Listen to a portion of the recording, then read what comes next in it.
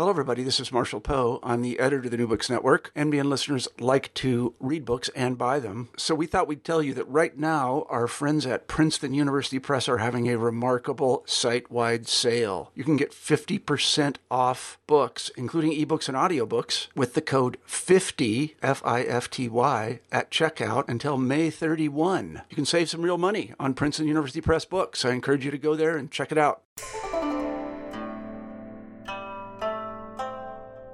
Hi there, I'm Carla Nappi, and this is the New Books in East Asian Studies podcast. Thanks so much for joining us, and it's really great to be back with you today. I just finished talking with Reginald Jackson about his amazing new book, Textures of Mourning: Calligraphy, Mortality, and the Tale of Genji Scrolls. And this came out, it's like hot off the presses, 2018, just came out with the University of Michigan Press. Now, it's a really extensive interview, so I won't talk too much here at the beginning, except to say this is a super, super inspiring book. It's beautiful, not just as a sensory object to experience, to look at, to touch, to hold, but also in terms of the prose, the work that the writing does, the way that the work of the book kind of brings in the reader through the writing and the way that the written text and the images work together. It's just an amazing, astounding object and achievement. So the book itself looks at the interplay and the kind of intertwining and relationships between reading and dying, legibility and mortality through the work of mourning. And mourning here is something that's not just done on the part of an individual person. Mourning is also something that writing can do, that texts can do. And you'll see as you look at the book, and you'll hear as you hear us talking in just a few moments, how the reader is actually brought into that work, and the ways in which mourning here is not just about loss. It's about doing positive critical work that can result in thriving, as you'll hear us talking about at the end. So this is a book that will be of interest to really anyone interested in Japanese literature, in art history, in performance studies, but also in transdisciplinary work. And transdisciplinary work that specifically connects to modern contemporary issues, even when it's talking about the medieval past. Okay, so with that, I'll leave you to it and just thank you again for joining Reggie and I for our conversation today and for listening. I hope you enjoy. I'm here today to talk with Reginald Jackson about his brand new, beautiful, and super awesome book, Textures of Mourning. Welcome to New Books in East Asian Studies, Reggie, and thanks so much, first of all, for writing a super inspiring book, and also for making time to talk with me. Welcome to the podcast. Yeah, no, thank you so much for having me. I really appreciate the opportunity. Great. So I'll say a little bit just to situate listeners who have no idea what the book is about into the book, and then we'll kind of go from there. So Textures of Mourning, Calligraphy, Mortality, and the Tale of Genji Scrolls theorizes, in the words of the book, the relationship between reading and dying across three central texts. And we'll talk about these in turn. These are the Heian period, the Tale of Genji, a 12th century illustrated hand scrolls of the Tale of Genji or the Genji Scrolls, and then a 21st century resurrected Genji Scrolls exhibition. So there's a lot going on here, Reggie. I'm super excited to talk about this, but let's start at the beginning. What brought you to the study of Japan and to Heian Japan in particular?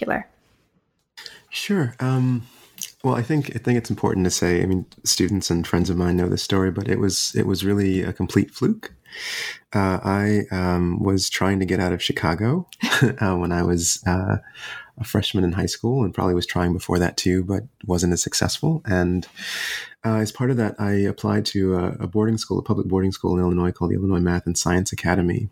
And as part of that application process, we had to write down a foreign language that we'd like to take. And I'd taken Spanish quite against my will my first year, and I just assumed I would take Spanish too. But they said, in the event that you're unable to take the language of your choice, please list in descending order other languages that you'd be willing to take. And in my 13 or 14-year-old hubris, not expecting to ever not be able to pass the placement test for Spanish 2, I just wrote down Japanese, Russian, and Latin. because it didn't matter anyway. And then I failed the placement test and had to take Japanese. So that was completely devastating. And on the one hand, but I met this really amazing teacher, a guy by the name of Jonathan Besançon, who, was an incredible teacher and changed my life, frankly. And so a huge shout out to Jonathan Besançon. And he was just amazing. And it was because of him, in fact, that I decided to stick with Japanese. And I'd always liked literature and reading. And it just so happened that by the time I finished high school, I knew that I really liked literature, and I knew that I really liked Japanese. So I just kind of decided in a very kind of arithmetic way to just put Japanese and literature together and try to study that in college. But started off as an English major, in fact, but was taking Japanese and Chinese and just had some really great teachers there, particularly Patrick Cadeau, who was my mentor at Amherst College. And, I just kind of stuck with it. And, after a year abroad in the Associated Kyoto program in Kyoto, with folks like Tony Chambers and Suzanne Gay and Monica Betta, who works on No Drama, I was kind of hooked. But I'd planned to do modern Japanese literature just because I liked Tanizaki so much. But, people that know Tanizaki know that he's deeply invested. In fact, he's my favorite Japanese author, and in fact is only really good to the extent that he invested so heavily in pre-modern, but particularly kind of Heian literary tropes, and his spirit of experimentation and so forth drew so heavily on that work that at some level, even though I didn't really know it, I was really invested in that too, just by default, because I really liked his work. And then I applied to graduate school to work on modern Japanese literature, and went to Princeton eventually after some thought, and it turned out that the modernists that I went to work with went elsewhere. So I kind of had no choice if I wanted to stay at that institution, but to do Heian literature, because Hideki Richard Okada was there as a pre-modernist, and he was also awesome. And so it was really because my advisor in modern literature left that I really had to think seriously about committing to Heian literature. And, it turned out with folks like Yoshiaki Shimizu doing medieval art history and so forth, there was a real, in a way that I couldn't have anticipated, there was a real pool of folks that were really interested in that material that I could work with. And it just kind of happened by accident, really.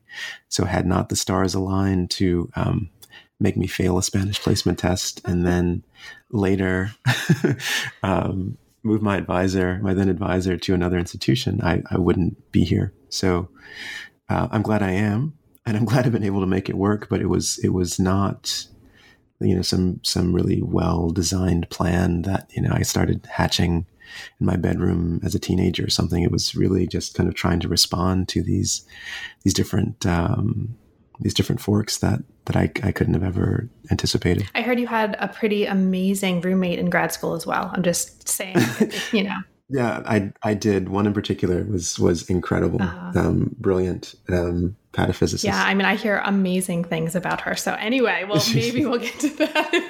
Maybe So Reggie, you mentioned early in the book that the project wasn't always about death, right? And again, this is in the words of the book, right? You say that it began as an investigation of midare, or tangle, or disruption, as a mode of performance in medieval Japanese culture. So can you say a little bit about the genesis of the project and how you how did it come to look the way it does, and how did you come to tangle and then to death? To death, right now. No, it's again, it was kind of by accident. I mean, I think that it's important to say that I've been interested in a lot of things for a long time. So music and visual art, and I do some music and do some visual art, and I think that year in Japan in particular was really formative. Partially because I got to work with Anthony Chambers, and he introduced me to Tanizaki in a serious way. And then because I really was interested in literature, but because there was no literature class, one of the semesters I took the closest thing I could find, which was a class with Monica Betta on No Drama. And that was just mind-blowingly amazing. So just being able to see performances every week, week after week after week, and she's just such a font of knowledge, was really incredible. And it scared the shit out of me the first time I saw it. I saw a play called Aoi no Ue, which is based actually on the Aoi chapter of the Tale of Genji. I hadn't read that yet, but I was like, oh, if this is anything, if the book chapter is anything like what I've seen, I don't ever want to read it, but I kind of am curious about it. And which is all to say that I was interested in Midare through No. That's what got me into it. And then when graduate school, when I was able to take a graduate seminar on Heian calligraphy in particular, and then also an emakemono or hand-scrolled seminar, and saw the Genji scrolls for the first time and learned about this kind of mode of writing called Midaregaki, or tangled script, things started to kind of make sense to me, because it seemed then to be a trope that was, or an image that was recurring across different spaces and different mediums. So in hand scrolls, in no drama, in literature. And so I was trying to figure out, frankly, just how to put all the things that I really liked into some kind of coherent format. And it seemed to me that finding some kind of motif or some kind of theme that would let me do a lot of different things and move in different directions was what felt best.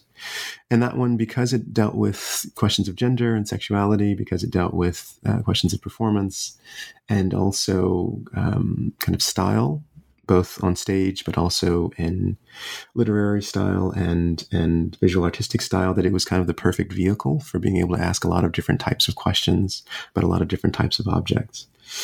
And so the dissertation was really about Midare. It basically had two halves, effectively, as opposed to chapters. It was really about No and about visual art. And Midare was just kind of the cipher through which I was able to start to try to decode some of the things that I saw happening in both of those realms. But when I started to think more about turning this dissertation into a book, it was interesting. There were a couple people, Jim Kettler, actually, at Chicago was an interesting guy in this regard, because who were really compelled by the kind of multimodal aspect of the project. And Tom Hare, also one of my dissertation advisors, was really interested in, for keeping both of those elements intact. And then there were a lot of folks who I think were right in the end, who said, no, it's too much. It's too hard to do those things well and do them justice in a book, particularly if it's going to be your first book. People won't know what to think of it, and it will seem, likely through no fault of your own, that you're too kind of discombobulated, or that you're trying kind of spreading things too thin. And so it'll make much more sense if you just focus on one or the other and really kind of dive deep and do it that way. That'll be more legible. And so, the question of legibility was coming up in a very practical sense too, in terms of, how to make this book saleable and discernible, and hopefully even, satisfying to the powers that be. They're going to have to judge it and ascribe some level of excellence or lack thereof to it. And that's what really kind of chastened me and made me say, okay, maybe this isn't the time to go and be ambitious in that regard. And it makes more sense and is safer, frankly, for me to take out all the stuff on dance, so as opposed to doing something that lets me unite, combine the powers of calligraphy and dance, I should just shelve the dance stuff for now and really just focus on one aspect, because that will be, if I plan to stay in this career for a long time, that might actually bode better in the long term than trying to do those things at once too early. So I was a little sad about that, but I think in the end, I'm really happy with the way things have turned out, all told. And, but it definitely made, for a lot of soul searching along the way in terms of what to keep and what to get rid of. I mean, this is actually a great way to move to something else that I wanted to ask you about. I mean, I think it's really helpful to hear about the process, though. And, I've also, we've been in contact or a little bit through the process, and it's been amazing to watch it transform. And I think what we tend to, even when we try to cut things out of our work and we think we're keeping them separate, because it's still the same person course, doing yeah. the work, right? Stuff is going to come in. I mean, so even we'll get to this when we talk about the book in the later chapters a little bit later, but you may have taken the dance out of this instantiation of the study, but still there's so much about movement and body and gesture, right? That comes in really beautifully in the study that I think that doesn't feel like a loss, right? So it just, although I'm really excited to see the next book, and we'll get to that too. Yeah, of course. Sure, so you mentioned how ambitious, right, the project is, and it's a really beautifully ambitious, and I think, and I'll just assert this because it's true, a completely successful, ambitious experiment in transdisciplinarity. So you describe textures early in the book in the note to the reader, which begins as a thank you to the reader for reading, which is amazing, which I think is just evidence of the generosity to the reader that's there throughout the book. And we'll also hopefully talk about that. But you describe textures as, quote, a transdisciplinary experiment that may well fail, but you hope nevertheless performs positive work in the spiral down. Now, this transdisciplinarity, as I've mentioned, is one of the marvelous things about the book, and it moves among primarily 3 disciplinary fields: Japanese literature, art history, and performance studies. Now, I hope that when listeners become readers, if they're not already, and they read the book, the benefits of doing this kind of transdisciplinary work will be obvious. So let's instead talk a little bit about the challenges. Reggie, what have you found to be some of the difficulties or costs or challenges of trying to do this kind of ambitiously transdisciplinary work? Sure. Well, first of all, thank you so much for that. That's that very generous assertion. I think there's a lot to say on this score. In fact, you mentioned in some ways, how difficult it is to take out some of these kind of vestigial hopes and themes, I think. And indeed, at a certain level, like the book mourns the removal of all the dance stuff, right? And I think it does that in trying to kind of smuggle it back in through a real focus on embodiment and gesture and all these other things, and really amplify those things to the extent that things have been amputated. But I think in terms of the challenges, I was really struck in trying to revise the dissertation and talking to people. I mean, some of them, editors, many of whom will remain nameless. There's a lot of talk in the academy, I think, particularly now in this very, neoliberally bankrupt kind of context about, how interdisciplinarity and transdisciplinarity is really what we're going for and how great it is and so forth. But nobody really talks about how just the stakes of that and how expensive it is, both very literally in terms of just kind of brute monetary resources or lack thereof, and then what it costs in terms of trying to make a case to folks who for whom interdisciplinarity in and of itself is not necessarily valuable, right? So there are deans who can make a name for promoting that kind of interdisciplinarity or transdisciplinary emphasis on paper, but when it comes time to submit your tenure materials or to submit to a journal, I've found often that talk is cheap. That's right. So I think that I'm much more empathetic and sympathetic and much less naive on that score than I was when I set out with the project. Partially because I should say I was at Princeton at that particular moment. I just had amazing folks who were completely down for letting me do that and kind of explore and be more experimental. And that's part of the reason I decided to be there. And I really gained a lot from that environment.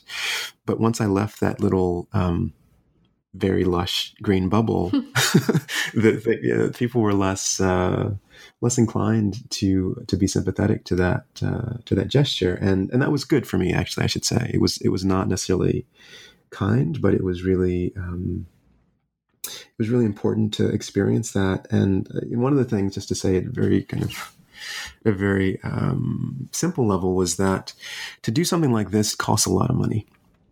And I did not have a lot of money. I did not know how much money it would cost, to actually say include images.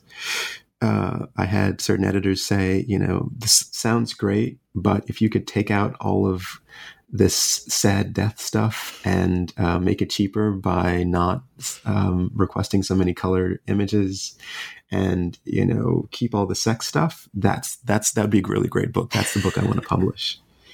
I'm not even, that's slightly paraphrasing, but not so much. And I'm really grateful to that editor for being so transparent and honest with me, because that was really helpful to hear, because I was encountering a lot of resistance. First of all, because the book was trying to do too much. I think in its earliest incarnation, it was too long.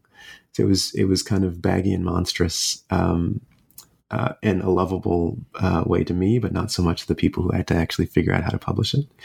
But it was also, the images cost a lot. And it's one of these things where I was really trying for a long time to figure out how to make the arguments with, but still keep things under this really amorphous price point that I just couldn't hit otherwise. I didn't know how to do that. And I didn't have the money up front to say to a publisher, oh, I have this $10,000 or $20,000 subvention to make this worth your while.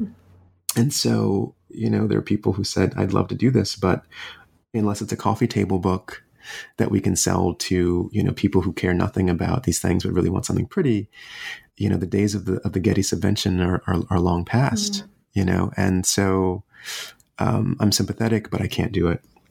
So I think that's important to say. And I really want to use that as an opportunity to really thank the University of Michigan Press, and in particular, Christopher Dreyer, who is a god among men, for really believing in the project, and the folks who were able to help me fund this, because without that, it wouldn't look as pretty as it does.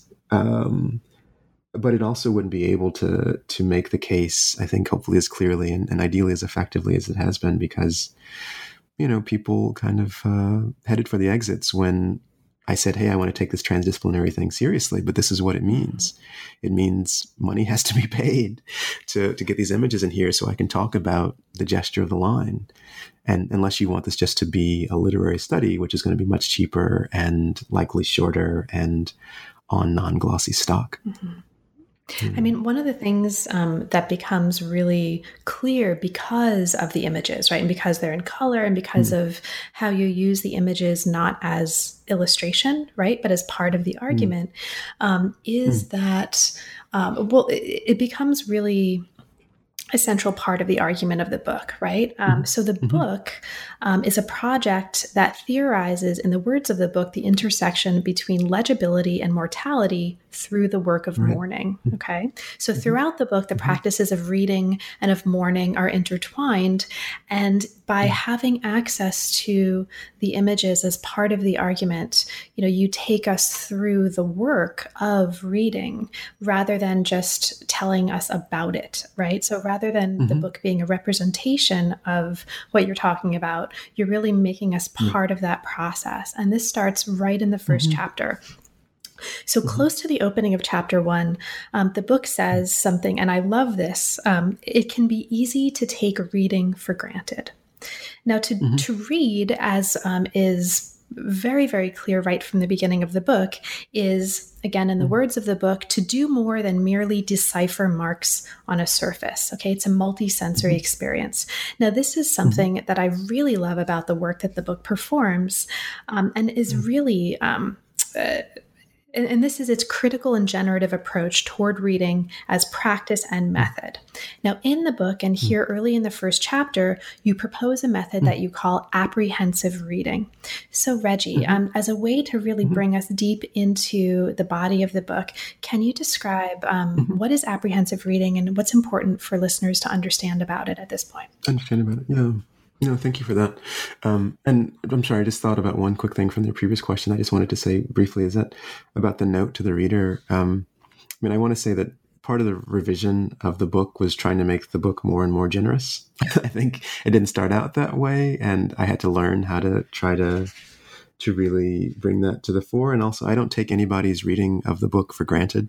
So it actually is a sincere, like, particularly since it's an $85 book, like, if you're reading it legally, I thank you for even if you're taking it out of the library, I really am appreciative, because it took a lot of work from lots of different people to actually make it possible. So I don't take that for granted. That's why I wanted to put that note in there and try to kind of cushion people's entrance into it. So along those lines, then, I think the apprehensive reading part is really it's about a few different things. I mean, on the one hand, it's about what I'd like to think of as an intervention of this book in terms of pushing against some of the aspirations for being comprehensive and the more kind of positivist leanings of the discipline that I'm in, namely pre-modern Japanese literary studies, or just pre-modern studies, right? I think that one of the things that I've noticed over the years and is I've benefited a lot from scholarship in that vein, and I still do. And particularly as it's practiced by scholars in Japan who know more than I will ever know about, the usage frequency of a certain term and a certain text or all these other things. And I think that's really helpful. I've really benefited from that. But I think it also forecloses a lot and takes for granted a lot about the stability of texts and what texts are capable of.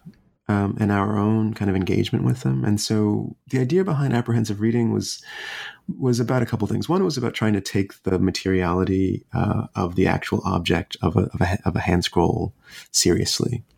So, and part of the arguments of the book later on, particularly when we start to think about the 21st century resurrection, is that when I went to see these on different occasions in the museum, it just struck me that you can't touch them. And so you're basically treating this hand scroll, this object that's designed to be handled and touched and interacted with and rolled and unrolled. And, according to the width of and the strength of someone's torso and how people would touch these objects, as though it were just a static painting. And it really struck me how much is lost. I mean, I understand. I'm not expecting them to kind of to give people access to these really brittle national treasures, but it was just really striking to me what was being lost in that that desire to show something as the symbol of national pride, but to not be able to touch it was also withholding something from the reader. And so if reading, ideally, in the time that these objects were produced, was very much about touching and about this kind of social interaction and commenting and, pleasure and all these other things, and that was being truncated, then presumably by definition, then this whole aspect of reading was also being lost.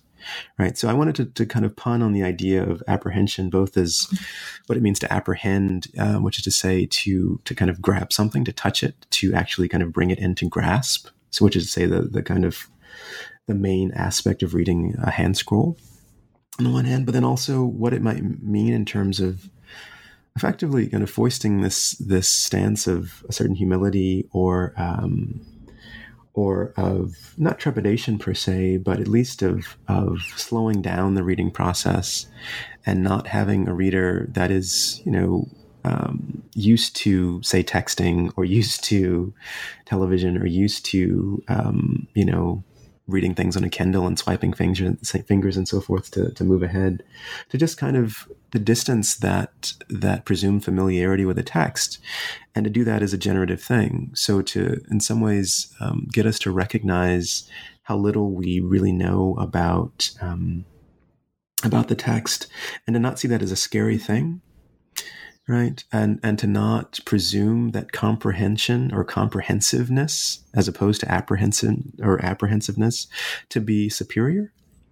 Because so much of the scholarship that I didn't like and don't like is about trying to presume this objective stance and trying to assert this, it seems really colonialist and expansionist. Like, if I can only cover everything, that's how I'll prove my worth as a scholar, or that's how I'll be able to make the case that I am, this is a magnum opus, as opposed to, something that could be much more pedagogically useful in some ways, or much more true to the spirit of the work, if we can even talk in those this really kind of frou-frou terms about aesthetic products. But I just didn't like that stance of, I am the expert and now I'm going to tell you everything there is to know about this thing, and that's how I'm going to prove myself and my worth and so forth. I didn't like that. I didn't like the kind of conversations I had with people who expected me to do something similar in order to prove that what I was thinking about and trying to write about was rigorous somehow. And the fact that it was so deeply entrenched and that people just took that for granted as a mode of operation, and not everywhere. And interesting, I think it's really a field specific kind of thing. Mm-hmm. Right. I really wanted to work against that and to just say,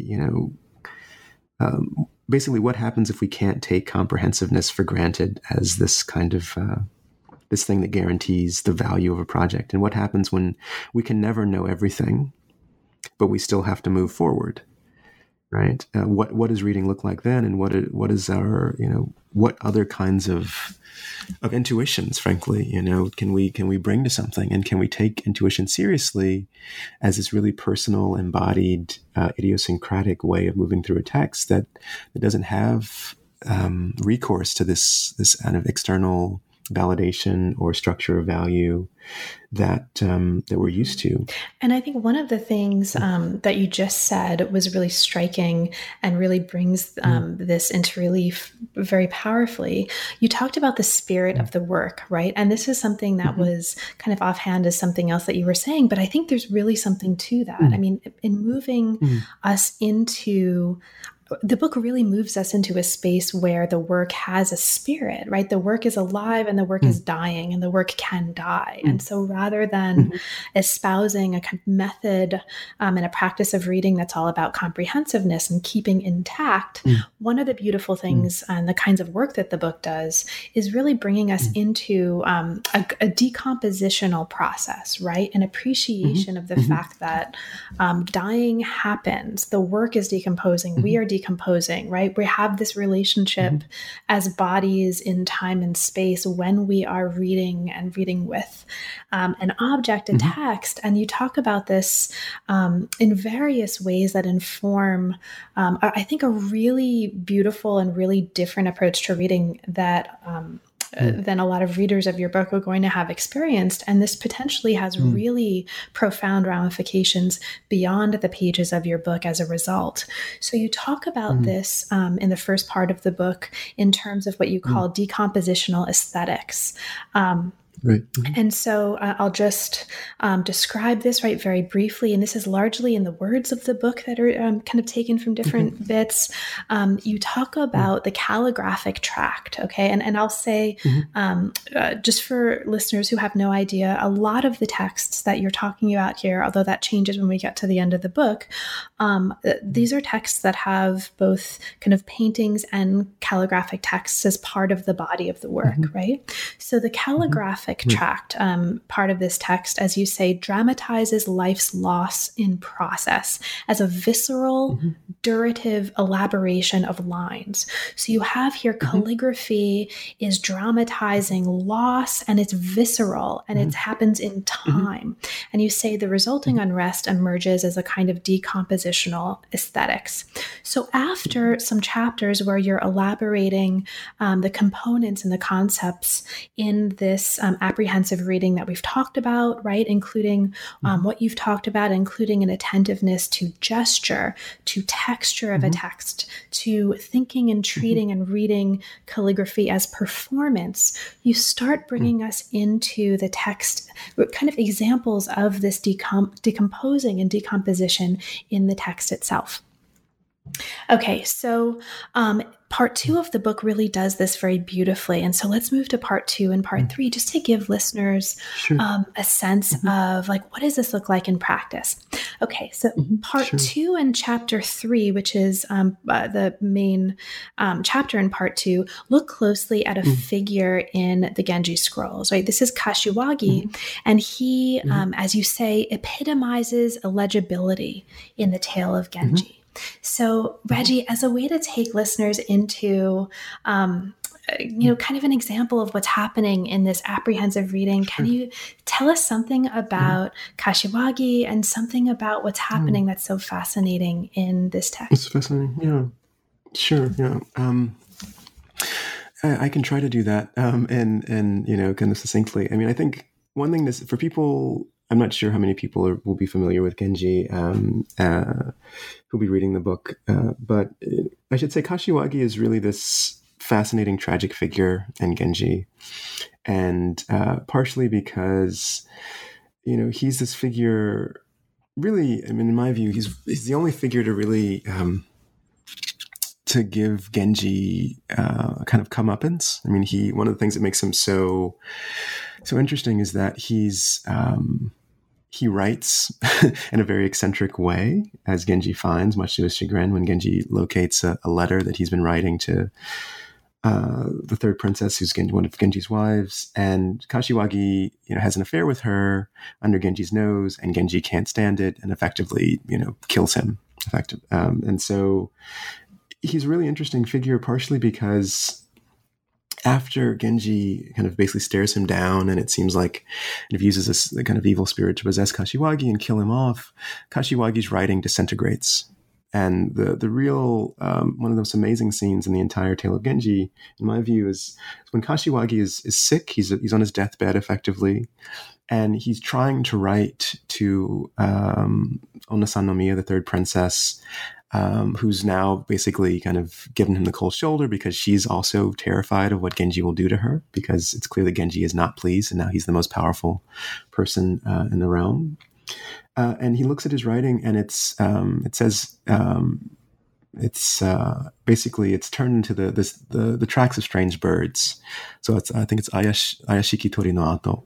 And there's lots of different ways to read that, but the very fact that in this moment of dying, he's compelled to write, first of all, and then he's forced to look at his writing as a reflection of his own limitations, his own inability to communicate.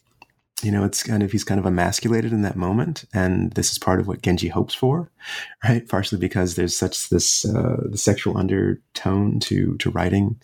It's the means by which courtship happens in a Heian context. So there's a lot of different things going on in this section, but it just seems so poignant, that moment where he looks at his own script and in some ways recognizing that he can't communicate, that his writing has disintegrated into this kind of chicken scratch, effectively, where writing is everything, right? You don't see the person you're courting, you see their calligraphy, long before you ever actually kind of consummate the deed. So it was just it's a really striking example. And so what I wanted to do is to really think about all of the different resonances of that moment of confronting death by confronting a text, right? And to then think about what it means for this writer, who is Kashiwagi, to also be a reader, and effectively in that moment of reading to also be a mourner, right? He is now mourning himself, kind of in some ways before the fact, because he knows, in looking at this decomposed writing, that he does not have very much time left, and that he will likely not have a legacy beyond this. So the question is, how do you read a text that's broken? Mm-hmm. And I think one answer one could give is that you can't read it the same way you read a text that's not broken. And so what are the tools that we would need? And one of them, I think, when I think about apprehensive reading, he is incredibly apprehensive in reading his own reading. And I mean, reading his own writing, sorry. Right, because he knows that, first of all, he's incredibly fearful. He can barely keep his eyes open. He can barely sit up straight. So his body is struggling to be able to read on the one hand, but he can't do it in the same way. And it's at that moment then that his dear friend Yugiri, Genji's son, comes in and effectively starts, who doesn't know all of the kind of dirty deeds that are going on, effectively staring at Kashiwagi, wondering what's going on. So now you have someone trying to read Kashiwagi in a very sympathetic way, but who can't understand what's going on. So I think that part of what I'm trying to do in that part of the book is to take that opacity of Kashiwagi's writing seriously, and therefore to say, to what extent should we take something like spirit possession, or should we take something like if we can't read his text or what he's written, his calligraphy properly, maybe we have to think about what his hair and his beard look like, or, how straight his hat is. And we have to read his body. If this text has now become in some ways a figure of his decomposing body, then we have to read that too, because that's what's going to help us understand this scene better. And I obviously I wasn't around 1,000 years ago, but I think that that's part of what the artists, who made the hand scrolls, this both the calligraphy part, the calligraphic tract, and then also the painting, were doing, is that they were for an audience that was intimately familiar with all of these with the Genji tale. They were kind of opening the text in a new way to allow people to take gesture seriously and to kind of, offer different kind of hypotheses about how certain angles of architecture or coloration of different clothing items and so forth fit together to really draw the reader into this in a way that wasn't available without the use of this particular hand scroll format. And I was just going to say, one of the really exciting things about this for me that I just want to flag for listeners is that, wearing my history of health and illness hat just for a second, this really excitingly points us to the idea that it's not just dying. Well, first of all, texts have bodies, and it's not just bodies that can be ill, but calligraphy can be ill, right? And so that this chapter really takes us into a method for understanding and reading illness in calligraphic terms, right? In terms of like line, weight, and column width. And you teach us how to read the body of the text as it is manifesting illness, which I think is fascinating, and especially, from the perspective of like understanding health, bodies, and illness and history and where those manifest. This is just really exciting. So. Oh, thank you so much. Yeah, and I think, along those lines, I think it's, this is a book about a lot of things, and one of them is about trying to do these texts justice, and try to proliferate as best I can, and hopefully as clearly as I can, different ways of reading, and I think that's part of my own, attempt to grapple with these really crazy fascinating, but also crazy difficult to handle texts. And, hopefully people from different fields, whether that's, history of science or medicine, or people interested in illness, and find techniques there that are helpful. I think that, to go back to something you said earlier, one of the things that can be hard about this, and I think this is where the apprehensive reading comes in, is that, this is not a document and kind of more maybe traditional or more staid historical notion might be. This is very much this kind of creative, kind of highly idiosyncratic, interpretive text, and yet it has things to teach us about, how bodies and ill bodies and dying bodies, were people made sense of those at a particular historical moment, and are valuable. And, I think there's always this thing in the back of my mind about, what deserves to be read and to be taken seriously. And, at least when I was in graduate school, and even since then, there's this kind of presumption that the capital H historical should take precedence, and, the artistic, what I mean? It's like, this joke about all the literature students, have to take the history seminars, but the history students don't have to take the literature seminars. They take other history of different regions. And maybe that's changed, but in my day, that was not the case. And just, that even institutionally, we have these kind of biases about what's valuable, and how a certain document, that is not as elaborate and filigreed and, and is not kind of, flaunt its in some ways its non-seriousness, right? It does not flaunt its fictitiousness to the same degree as should somehow be discounted or not taken as seriously. And I wanted to try to read this hard, like read it really, really as closely as I possibly could, in order to kind of push back against some of that, and to try to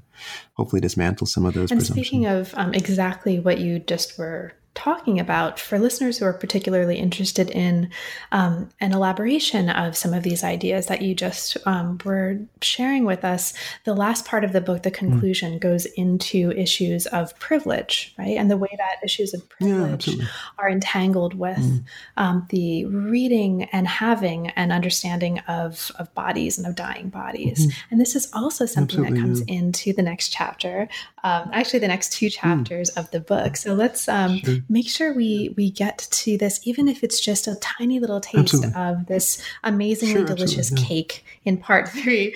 So part 3 of the book elaborates a question that you were just bringing up in your discussion of Kashiwagi, and that's the question of how to read a dying body.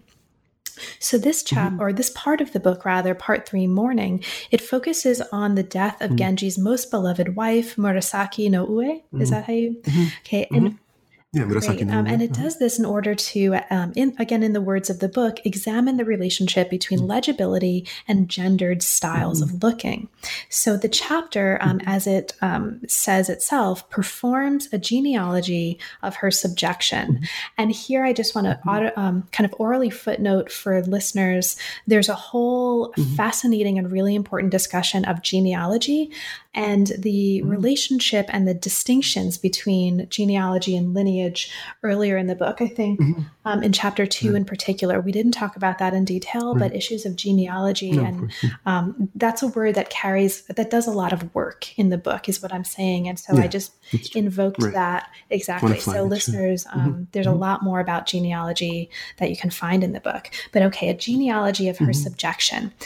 So this chapter 4, takes us a little bit into the history of these characters' relations with each other. And it argues, and this is largely in the words of the book, that Genji's melancholic attachment to the women in his life who came before Murasaki and who died, and there's a lover and there's a mother, motivate his investment in her as both a student and as a lover. And that investment shapes his writing, and it also shapes the way he reads her body. Okay, so there is so much going on here. And I want to, honestly, Reggie, if we had another 5 hours, we could spend it just on this chapter. So of course, sure. There's a lot going on. What I wanted to ask you to talk a little bit about are two things that just came up in what I said that really do a lot of work here. One of them is this idea of melancholy, and the other is the idea of pedagogy. And so let's start with melancholy. The chapter talks about melancholia as what you call a kind of failed mourning. And that's MOURNING for listeners. Melancholia is a failed mourning, and it engages Freud pretty substantively in this. Can you talk about the importance of melancholia as failed mourning in terms of the work it does for the book? Yeah, sure. So I think, one thing to say is that, part of, I'm a Freud fan in this book. There's other types of psychoanalysis that one could draw on, but I think that was really, really helpful for me to think as a paradigm, or as a kind of frame to think through some of the things that were going on with just kind of object relations and relationships between people and things and so forth. For me, what's really important to keep in mind for melancholic mourning or melancholia is this notion of failure and the ways in which failure can be productive. So even when I talk about, failure and the potential for failure of the book in the note to the reader, that's kind of what I'm gesturing towards, is that melancholia it sucks. It's painful, much like mourning, but it's also incredibly productive. And what I wanted to do in this part of the book is to really think about, kind of unpack that and think about how generative melancholia could be. And what that means in Genji's case is that, he's lost his mother, he's lost these women that are really close to him, these mother figures, but not also kind of other lovers. And by the time he comes to Murasaki as a child, when he's older and she's effectively a child, it's exactly that kind of baggage that he's carrying that leads him to her specifically, and then leads him to train her as, his star pupil. Right. So there's a way in which, what he does in terms of playing with dolls and teaching her how to write and work on her poetry and so forth, grooming her effectively into being this kind of ideal companion, lover, etc., to fill all of these holes in himself. I call it melancholic pedagogy because all the energy of that pedagogical enterprise is coming out of this loss, this really, really traumatizing, frankly, loss that he's experienced. So, I mean, when I teach Genji, my students say, "Oh, he's such a creep and he's so terrible," and blah blah blah, which is true on the one hand, but it's also, I think, important to say, well, where is this? Where are these kind of exploitive or, really kind of tyrannical desires coming from? And it's coming from this space of loss, this kind of unaddressed, his inability to mourn the loss of his mother and these other figures in his life that push him down this path. And what that means for Murasaki is at least two things. One is that she too eventually becomes a casualty of that trauma, but she also gets this incredible education. And, this was part of I think these last chapters were really, I don't want to say an evolution in my thinking, but I think something clicked for me when I started to think about, beyond any broader aspirations to make the book more worldly than a lot of work in, pre-modern studies tends to be.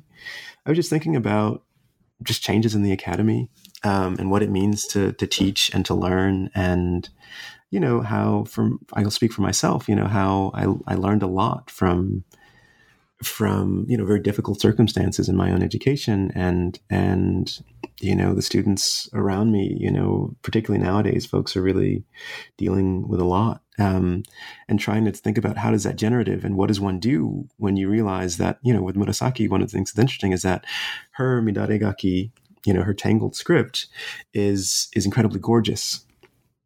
As is she, right? I mean, but that comes from Genji kind of holding on too tight, right? It comes from, it's the product of, it accrues out of his unresolved mourning for other people. And indeed, when she dies, she's resisting, she's saying, I want to be a nun, and he won't let her. Right, because he can't bear the thought of her leaving him, and that's effectively, what pushes her over the edge. So she kind of wills her own death at that moment, and it's really interesting to then think about how his writing then, and his reading, his capacity to read and write, then perishes with her because he can no longer kind of control her development. How she learns and so forth. So it's Melancholia is really becomes a frame through which to understand, how teaching happens, and how lessons are, are imparted, and how they can be, both painful but also generative. And there's a kind of part of the idea behind the contrast between, say, genealogy and lineage is genealogy. This is coming out of Foucault's notion in Nietzsche, genealogy history, of it being this really complicated, frankly, kind of calligraphic process, this beset by all these different, dissipations and twists and turns and everything, that it's not a straight line. And even these lines that seem straight and straightforward are incredibly complex when we kind of probe beneath the surface. And, so Melancholia becomes a way to think about that really complicated nature of transmission or of dissemination, and how relationships between texts, but also between people, are always kind of bearing the traces of that complexity. And this actually really nicely takes us into the fourth part of the book. So you talked about control, right? Also a little bit before. And this very much reminded me of what's happening here. So part 4 of the book brings us into the 21st century. And in this part of the book, you chart, again, in the words of the book, how loss is suppressed, redressed, or repurposed to serve a range of aims within contemporary Japanese society. So this is fascinating, and we'll only have a little bit of time to talk about it. But I want to just kind of give listeners a sense of what's happening. So chapter 6 brings us into the Genji Scrolls Reborn project. You describe this as a kind of a resurrection, or an attempt at a resurrection, in which, like, really interestingly, all the kind of generative darknesses and opacities of the object that we've learned to live with, to decompose together with, to read in the previous chapters are kind of taken out, right? So this exhibit or exhibition renders all of these places of discomfort and opacity transparent, or it renders them null, actually, in order to make the object as transparent as possible. The text is severed from the image. You talk about the kind of culturalist current that goes along with this. And the chapter 6, does this beautiful work mourning the kinds of omissions that come from this selective resurrection, which is really a transformation of the object itself. And you talk here also about the gendering of the labor, where this exhibition makes much of the kind of masculine men scientists and the feminine women artists, right? And there's all kinds of implications of that listeners will find in the chapter. But you don't just leave it there, right? You don't just say like, oh, like, isn't that unfortunate, right? You also do the work of imagining what might an exhibition looked like that did kind of honor and live with and work with these opacities. And you describe this experimental exhibition in chapter 7, and you call it Patina Japonica, the time-worn opacity embracement exposition. So, Reggie, let's bring this exhibition to life briefly. Can you talk about this imagined exhibition? Why is it important? What are the stakes? And what kind of work might this be doing? Thank you.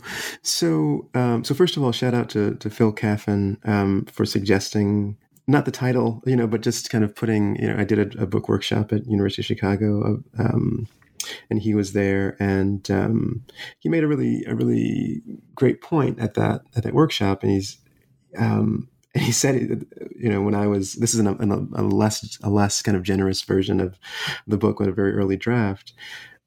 He said, it sounds like you're blaming the modern exhibition for being a modern exhibition.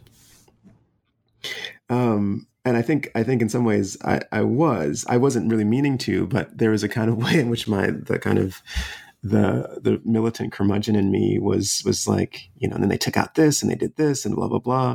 And interestingly, I was sounding like some of the scholars that I think, might have hated the book, right? I think I was just like, they're taking, it was this really kind of, it wasn't reductive. I mean, I think it was this point where I was really, my love for the object was coming through, and I didn't know what to do with those feelings effectively. And so what was happening is that I was like, look at how terrible this is, consumerist culture is terrible and blah, blah, blah. And I think what he was suggesting was that that's all well and good, but it doesn't go far enough. And so after thinking about it for some years, actually, I was like, how do I not just complain, like it's easy to criticize something, but how do you actually make something out of that, right? It dawned on me that I should probably try to say, okay, well, if I were to make one, like I'm no curator, I'm no art historian, but what would the right way be? Like, given that we can't, magically go back in time and find, completion. And indeed, like I say, being comprehensive to find all the pieces and put them together into this shining whole is actually misses the point completely. So how do I kind of address this? And it seemed to me that making this kind of fanciful kind of, in some ways, throwback to the kind of early World's Fairs, completely kind of ludicrous, but also, I think invested exhibition would be a nice way to do it. And the idea here was really to say, okay, let's take the losses and the opacities and not treat them as, the kind of evil redheaded stepchildren, and, actually try to value them. Like, what would it mean to give these things value as opposed to just trying to eradicate them? And so one of the things I do is try to take the emphasis off of, merely looking, and to make it this space where, people can have coffee and tea and talk, and in some ways try to to harken back to the kind of salon culture of Murasaki Shikibu's day, this kind of Genji era type interaction with the text where people aren't just, are really kind of actively trying to use it to create something else.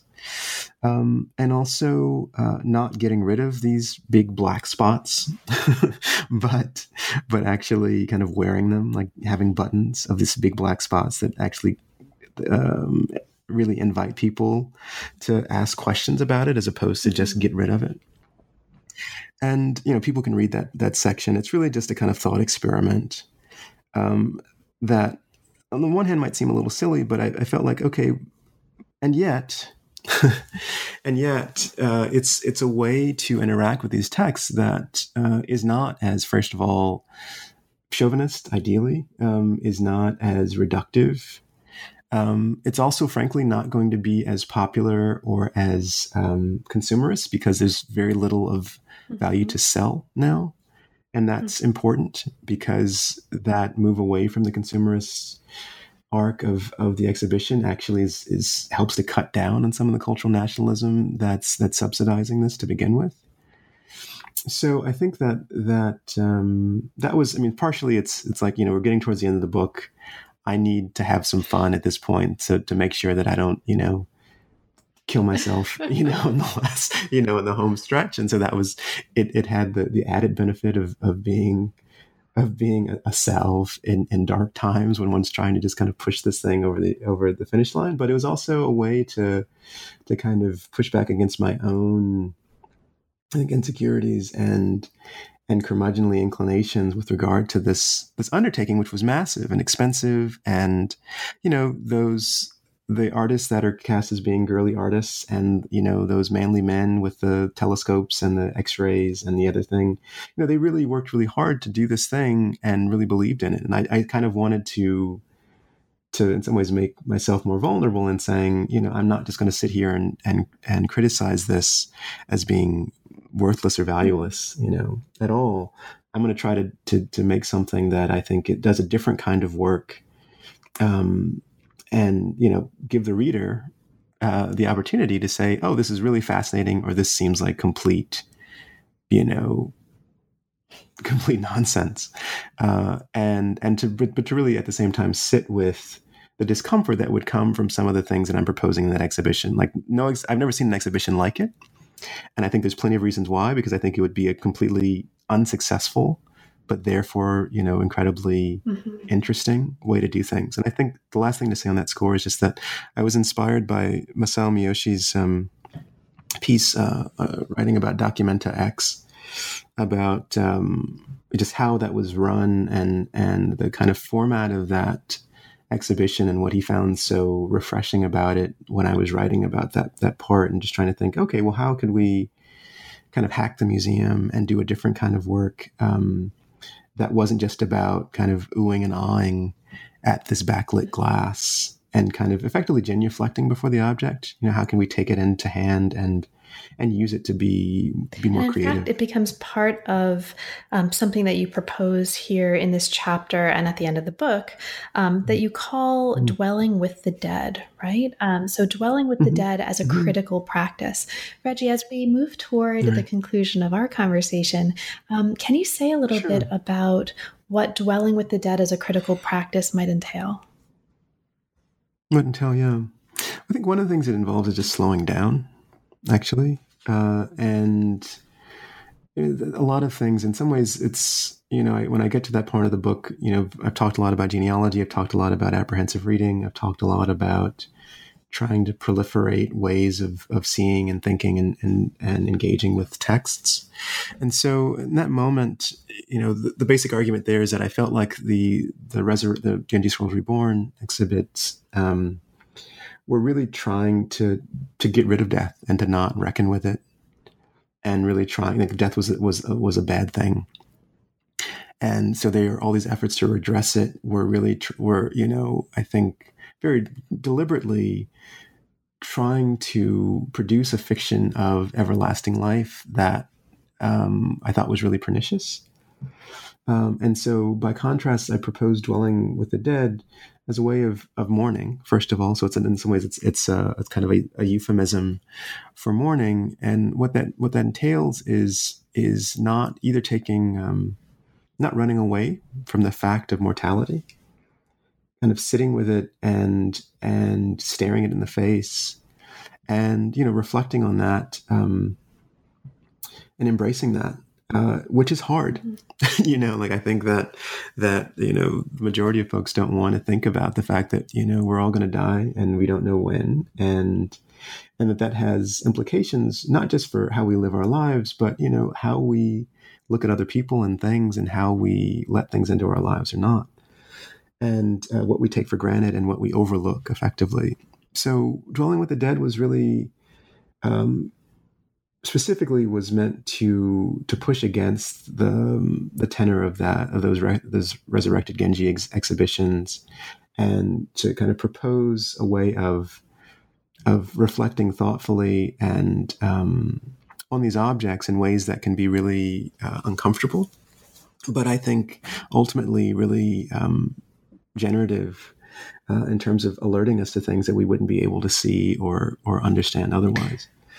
At a very concrete level, it's about taking looking at the calligraphy and valuing it just as much as those paintings that may or may not remind us of ourselves. So it's about, in some ways, a less narcissistic engagement with these objects, but more existentially or philosophically, it's about trying to slow down and look more inward in a less narcissistic way in order to read better and to understand, the world in a less fascist way, effectively. And in fact, here's something that you come back to in the conclusion. I'm just going to read, because I just love this. This is from 277. To mourn is not merely to experience loss. Rather, mourning names a process of making legible the circumstances surrounding, infusing, and even demanding mortality.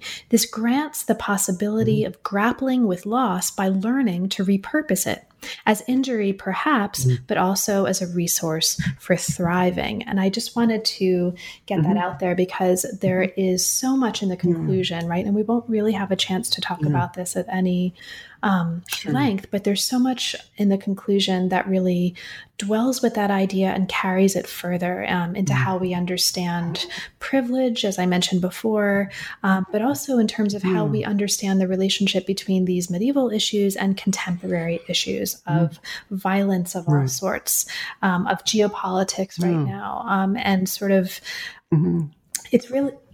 White supremacy. Yes, white supremacy in particular. And the conclusion does the work of not just saying, doesn't this suck? But let's have it suck. Like let's experience the suckage, and it does. Right, and not get over it, but as you say, get on with it, right? Sort of like, how do we dwell with that, and how do we find a way to exist and to move forward? And thrive even, Yeah, and I know that we don't have the time to really get into it, but I mean, I think that's, I wanted to say that, a couple of things. One is that I really do, part of my own, over the course of the revisions of the book and so forth, I came to a different understanding of what mourning could mean.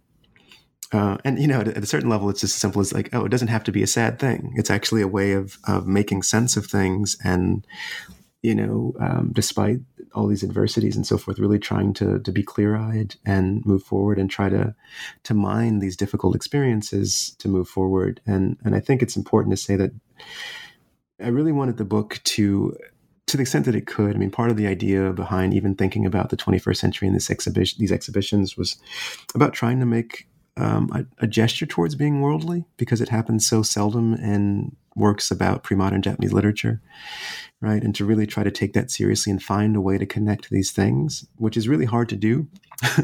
And I'm grateful that the Genji scrolls and all that cultural nationalist sentiment was able to help me do that. But I think along those lines, things like the 2016 election and seeing how devastated a lot of, my students and, people generally were with the kind of the election of Trump was really on my mind. And I saw, effectively how broken, so many people were. And, I wasn't surprised that he was elected.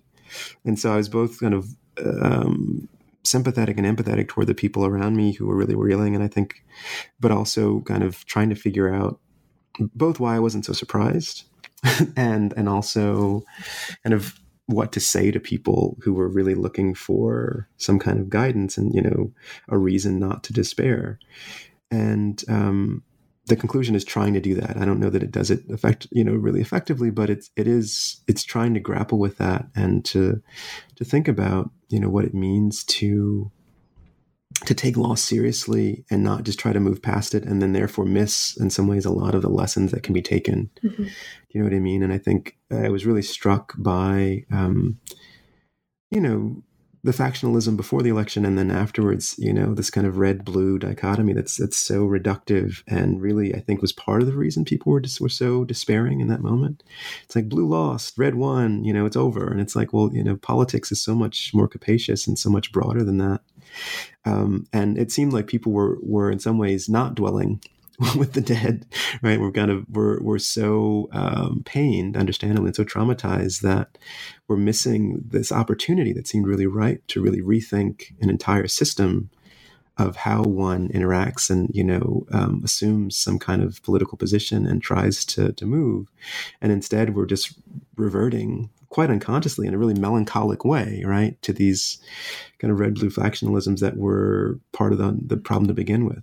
And so I think that had this book was written long before, versions of it just took a long time to publish, but had I been writing or revising the conclusion, a year earlier, I wouldn't have been trying to really kind of grapple with those connections. But one of the byproducts of it being a product of history is that stuff is in there. And I think, I like to think the book is better for it.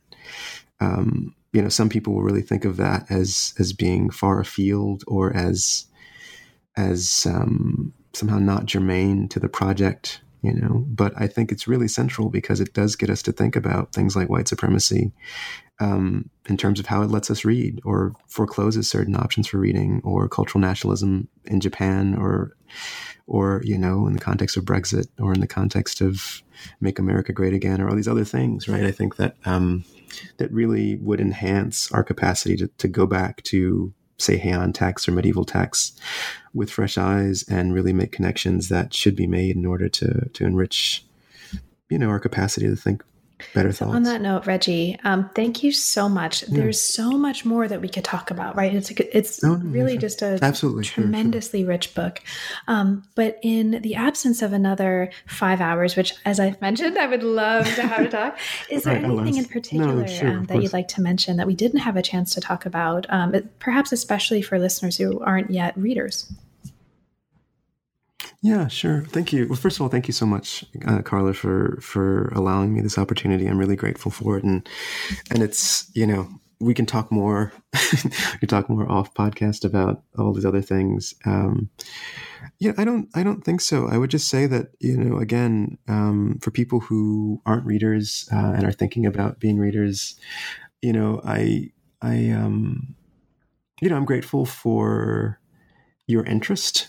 I think that it's, as I mentioned in the note to the reader, I think it's a hard book because it's a hard book to read, I think, because it's trying to do a lot of different things simultaneously. But I would really hope, as a method junkie, if there are any method junkies out there, that I really do think that there's something in there for lots of different constituencies, and for the students out there that are trying to figure out whether or not, to invest in old, fusty, crumbly texts because you haven't been given the opportunity or a good reason to do so.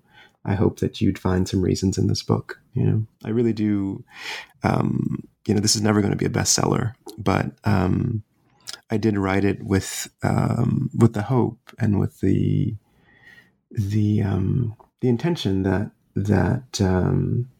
it would actually bring people in and not alienate folks. So, it's for the reader to judge how well that happens, but it is really trying to reach beyond a very kind of boutique enclave, and I hope that people who come to it or decide to try it out will really get a sense of that, should they decide to pick up. So, Reggie, what's next for you now that the book is out? Sleep. Sleep is no. I mean, it's interesting. I talked to you a bit, Carla, about this, but the book in its earliest, baggiest incarnation was almost twice as long, and that's on me because I didn't know anything. I didn't know that 90,000 words was the editorial sweet spot, and I was just writing what seemed to be germane to this topic. And it turned out that questions of sexuality, of queerness, of different types of loss, not just death, were really central to that. And I ended up I'm finishing up now revisions for a second project, which is it's called Approximate Remove: Queering Intimacy and Loss in the Tale of Genji. And in some ways, this is kind of the complement to Textures of Mourning. It's a lot of the stuff that I had to cut from the book, and it's much more focused around kind of questions of queerness, not just in terms of sexuality, but in terms of different modes of relating to the world. So much more, hopefully, a much broader way of understanding different types of orientations in the world with regard to intimacy and loss. And so I'm finishing that up now, and I'm excited about that. And beyond that, there's two other projects that I'm kind of finishing up. One is a book on dance. So I'm finally, it's okay, now I'm going to do this dance project now that the tenure book is done and these other kind of more legibly invested in expertise books are done. There's a choreographer and dancer and really amazing artist named Yasuko Yokoshi, who I've worked with for some years now, who does just really great work. And I'm trying to write a book on her works now. And so I'm working on that. And then the longer term project, which is going to take a couple of years, I think, is a book on slavery and performance in pre-modern Japan. And that's where I finally get to kind of sink my teeth into performance as most people think of it. So it's not calligraphy, but kind of dancing and other types, and apostasy, and thinking about the Jesuits and in Japan, and no drama in a very serious way, and minstrelsy and all these things, and racial formations as well. And I'm just kind of starting out on that project and giving talks on that material now. So those are the things. Besides that, just trying to draw a lot more and play more guitar and let the book kind of be its own thing, not reread it, and slap myself in the face when I realize I should have rephrased things and stuff. Just kind of to mourn, to mourn, my ideal version of the book, and get past that and just kind of keep working, kind of plugging away at other things and trying to stay healthy, I hear you. Yeah. And on that note, Reggie, thank you so much. I can't thank you enough. Congratulations on a brilliant book. Oh, thank you so much. And best of luck. And I'll look forward to talking with you about the next one. That sounds so great. Thank you so much again. I really appreciate it. And one more thing I just wanted to say, thank you again to Christopher Dreyer, the acquisitions editor at UM Press, who really believed in this project. There are lots of people that helped. Allison Alexi, my wife, is also amazingly supportive in that regard. But I just want to make sure that they get their proper acknowledgement, among, all these other people. It wouldn't have happened otherwise. Yeah. Thanks, Reggie. You've been listening to New Books in East Asian Studies. Thanks very much for joining us this time, and come back and check us out again next time.